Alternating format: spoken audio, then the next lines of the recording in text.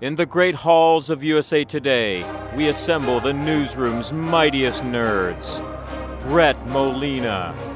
I'm so sorry for the producer of this podcast. Kelly Lawler. I will fight you on it. Brian Truitt. Spoiler town! Together, they form the Mothership. Their mission? To harness their collective encyclopedic knowledge of nerdiness in all its forms. To dissect every trailer, plot twist, and game released for the geekiest of fans. The Mothership, saving the universe from bad comic book adaptations every Friday.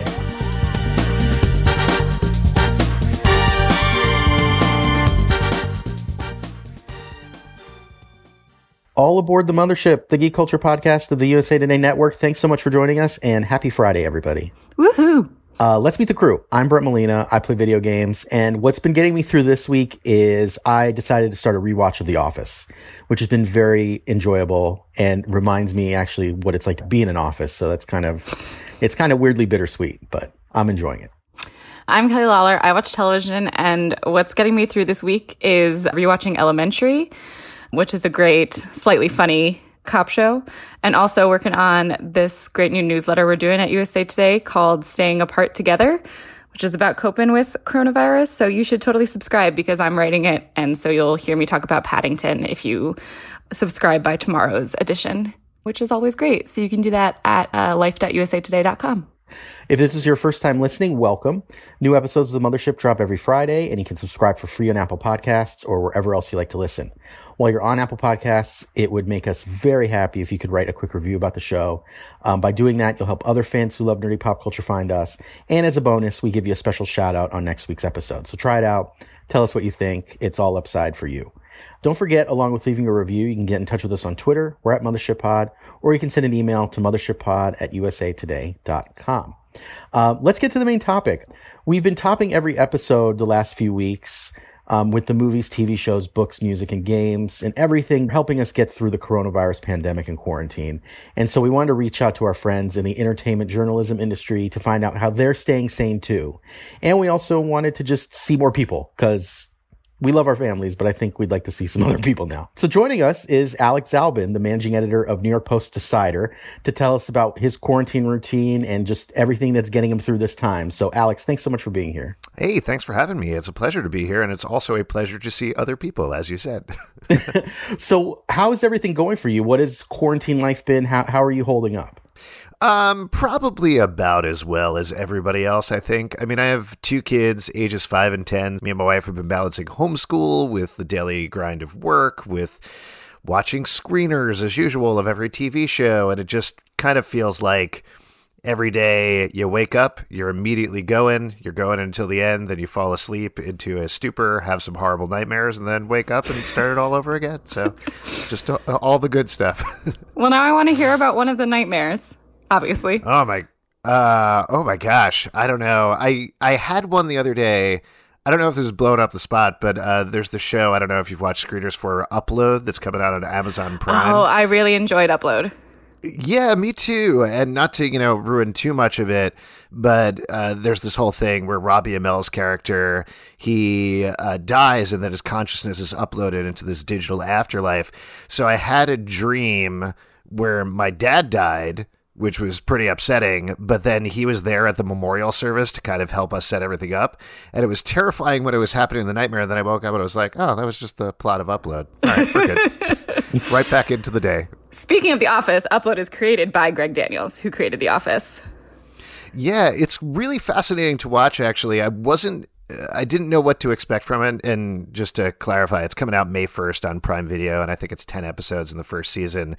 It's weird to watch Greg Daniels doing an afterlife comedy after Mike Schur, also of The Office and Parks and Rec, kind of did like the definitive afterlife comedy, but they go in their own directions, and they're fun in their own ways. Mike Schur did The Good Place. If you haven't listened to the many episodes where we wax poetic about The Good Place of the Mothership, Greg Daniels, just speaking of upcoming TV, also has the Space Force show with Steve Carell coming at the end of May. So he has been busy. Well, he was busy like 6 months ago. No one's busy now. Well, many people are busy now. No one's shooting anything. It's an Office-themed episode, as apparently, and I can't stop staring at Brett's Zoom background, which is the Office conference room. Yeah, ever since I started this rewatch, I've been all about the Zoom backgrounds from The Office. So I have one of the conference room where you can see Stanley in the background, and then I have this one now. So nice. I'm going to see if I can find a couple others. Yeah. Did I stutter? Yeah. So Alex, outside of, watching TV for work, is there one TV show that you're kind of drawn to now to kind of help you get through all this? Not necessarily. I mean, honestly, a lot of it has been the same sort of thing where it's trying to get as far ahead on screeners as humanly possible to help out the other writers at Decider and writing stuff myself, just because even though things have stopped and eventually we are going to reach a point where TV is going to run out of that content, I think there's still so much going on, and particularly Netflix, Prime Video, Hulu, I guess Quibi just launched. There's more than enough things to be watching if you really want to.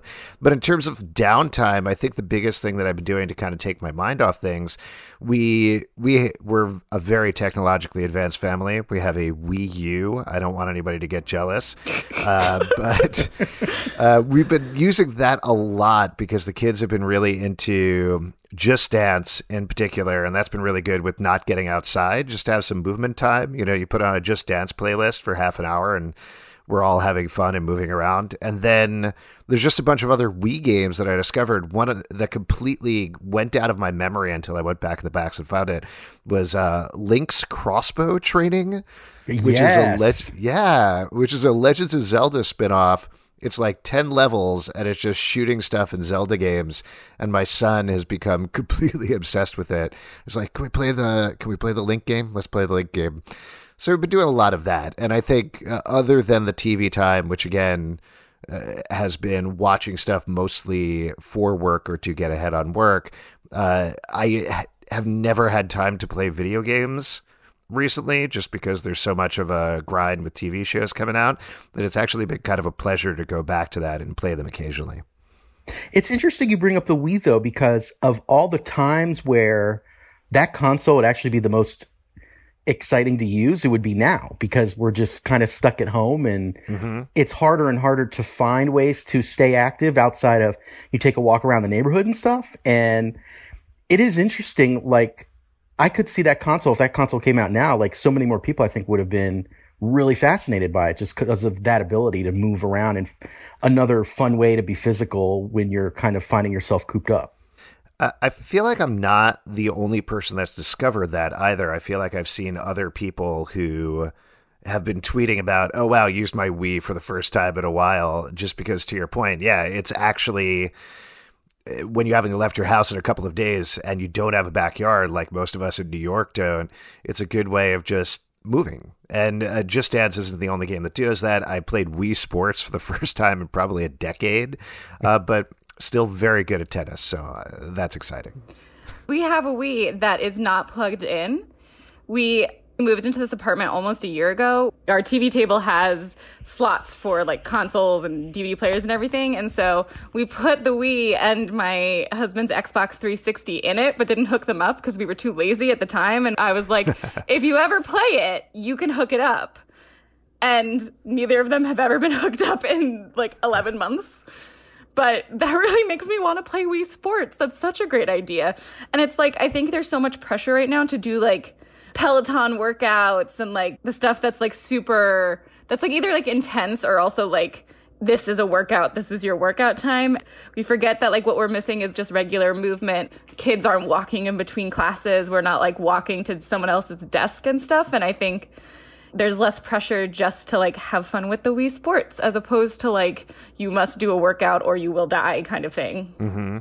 The other game I've been really craving too lately is like Guitar Hero or Rock Band. Yeah. I really miss that game now. And I'm like, it's just so funny how we were so into these games for a while. And now that I guess we're just stuck and our options are limited, I'm all of a sudden like, wow, I really want to play Rock Band right now. I gave away my Guitar Hero World Tour.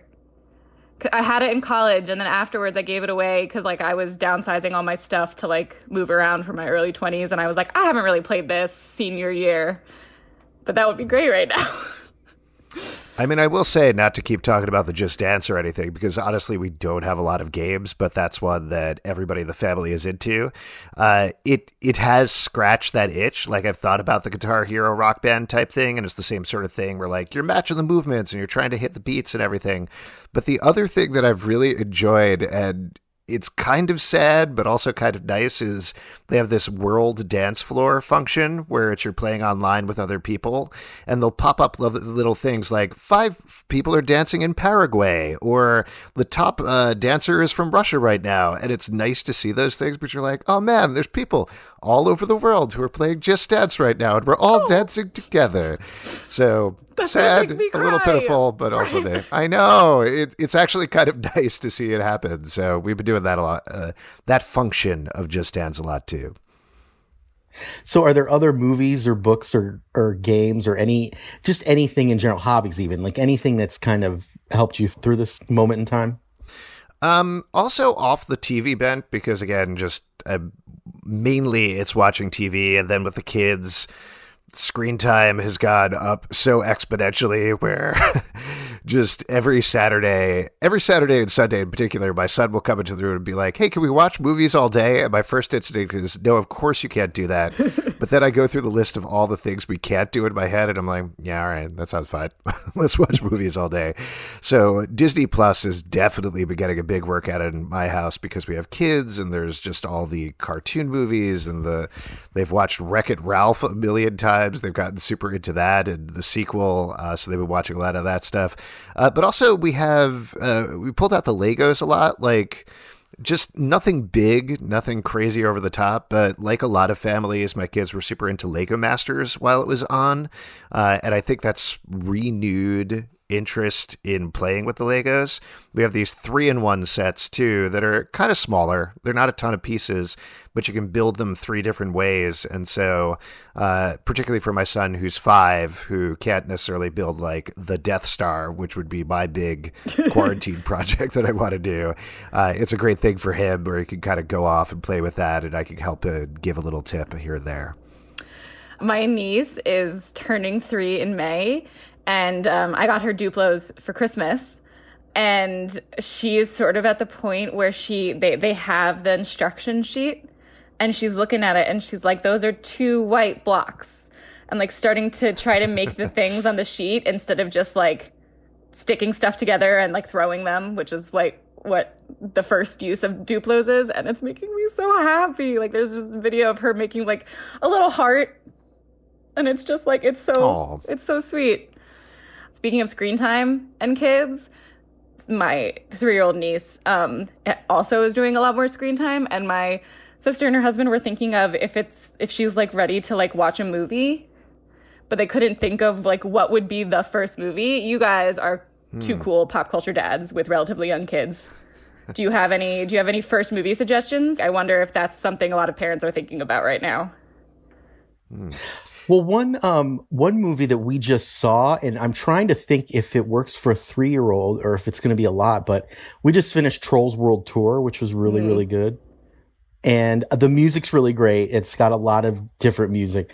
It might be a little much, though, I think, for a 3-year-old, the more I'm thinking about it. Like I think back to my daughter, because when she was 3, the first movie she saw in the theater was Frozen. And that was we were nervous too, because we figured she's probably not going to sit through this because it's about an hour and a half, and but she was totally transfixed and she loved it. So yeah, I'd probably pick Frozen. She loved it. It was, we seemed to have a really good time with it. That's my pick. I mean, on the same bent, this is a pre-quarantine project that we have, but when Disney Plus launched, the kids decided they wanted to chronologically go through all of the princess movies, and we kind of encouraged them to do the other Disney animated movies, but they had no interest. They were like, yeah, we'll do that later. But I do think something like that, depending on what your niece is like and what she's interested in, you go back to like a Snow White or a Cinderella, they're certainly less frantic than more modern movies. So it's the sort of thing that it might allow some time for conversation in the background or pausing and explaining, okay, this is how a movie works. And they're also very short. Like, the first couple of Disney animated movies are about an hour long, and that's pretty much it. So they're much more manageable and help you ramp up to, say, at 3 years old, I think my daughter was completely obsessed with Princess and the Frog in particular. Huh. So eventually you'll get to that point. And there's not too many of them. So that's a fun thing to do. Or, yeah, I mean, not to be completely on Disney Plus, but there's just so much stuff for kids and family and organized by age that it's pretty easy to find something just based on a picture that they might respond to, you know? Yeah, I was thinking Snow White because I remembered it was so short. And the longest thing she's watched so far is Sesame Street. So they were at like no TV shows pre-coronavirus, and then things changed. Yeah, a little bit. Yeah.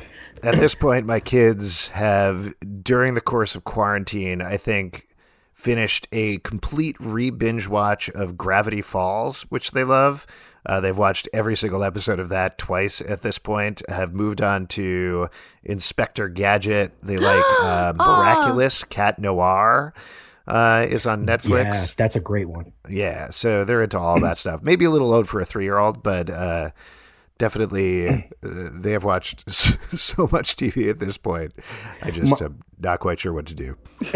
My kids have been really big into the Disney kind of scripted family sitcom stuff. So, and my daughter started to try to backtrack through the older stuff that was on before she was born. So there's a period she was into Kim Possible. And then there's another show that she's watching right now called The Sweet Life of Zach and Cody, which is about these two kids that live with their mom in a hotel. That's my childhood. Yes. That was from when I was like 11 or 12. That was very cool at that time. Like around the same time as Hannah Montana and That's So Raven. Yeah, and we just finished Hannah Montana. So, and it's weird because I didn't realize they had a spinoff where they're on a cruise ship too. So I'll have to learn more about this timeline. I don't want to watch anything to do with cruise ships right now, if I'm going to be very honest. That's a good That's a very good point. Yeah, it's less about watching on a cruise ship and more about how do they go from we're going to live in a hotel to, oh, now we're going to a cruise ship. So anyway. Yeah. But Alex, so you recommend TV for a living. Do all your friends and relatives constantly ask you, like, what should I watch right now? And if so, what are kind of your go-to responses? Yeah, all the time. And I don't know, I'm sure like you guys, because you do a lot of the same sort of things, that you rattle through in your head, okay, what have I watched that's not coming out for months that isn't going to be helpful at all versus what's actually on right now?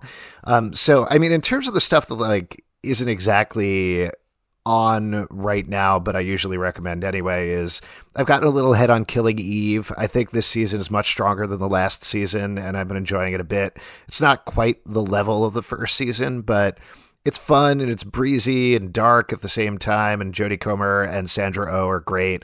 And I think at this point I've seen about half of the season. I don't remember what's broadcast, but that's good.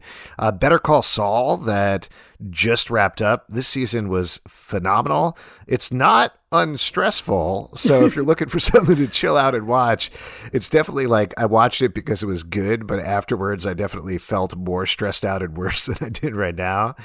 And then the other thing that I've been recommending to everybody, just because I think it is a perfect quarantine binge watch, is Outer Banks on Netflix, which is the show. It's like the OC meets Goonies is basically the pitch, where it's a bunch of teens. They live in the Outer Banks in North Carolina. The whole town is very heavily split between the haves and the have-nots, and maybe there's a little romance between the two of them. But at the same time, the main character is tracking down some sunken treasure, like literal golden sunken treasure that's been sunk off the coast. And it's ridiculous and fun, teen show and romantic, and it's just people running around with their shirts off and surfing and everything, and it just feels like the perfect breezy escape right now. It doesn't quite hold it together until the end of the season. The last couple of episodes are not quite as good as the first couple of episodes, but again, that's been kind of my go-to right now when people have been like, oh, what should I watch? I'll say Outer Banks. Just take your mind off of stuff for 10 hours and have a fun time. Well, Alex, thanks so much for joining us. It was great having you, and best of luck getting through all the quarantine, coronavirus, everything else that we're dealing with. Yeah, no problem. Thanks so much for having me on, and I'll see you guys on the World Dance Floor on Just Dance, right? Yes. Maybe I can buy a Wii U since you can't buy a Nintendo Switch anywhere. Exactly. Okay, listeners, it's your turn. What's getting you through this week? What should we be watching that we're not yet? Let's talk about it on Twitter. You can find us at Mothership Pod, or you can tweet at us directly. I'm at Brett Molina 23. I'm at Klawls, Klawls. And Alex, where can people follow you on Twitter? Oh, sure. At Zalben on Twitter. I'm, even in the midst of everything, on there way too much. Don't forget, you can email us too. We're at mothershippod@usatoday.com. That'll do it this week. Thanks so much for listening. Special thanks to our pilots/producers of the Mothership this week, Natalie Boyd and Claire Thornton. If you like the podcast and don't want to miss an episode moving forward, you can subscribe to the Mothership for free. While you're there, leave us a rating or a review. It helps other people find the show, and we love the feedback. If Apple Podcasts isn't your thing, you can also find us on Spotify, SoundCloud, Stitcher, pretty much anywhere you listen to podcasts. Until next week, nerds out. Bye.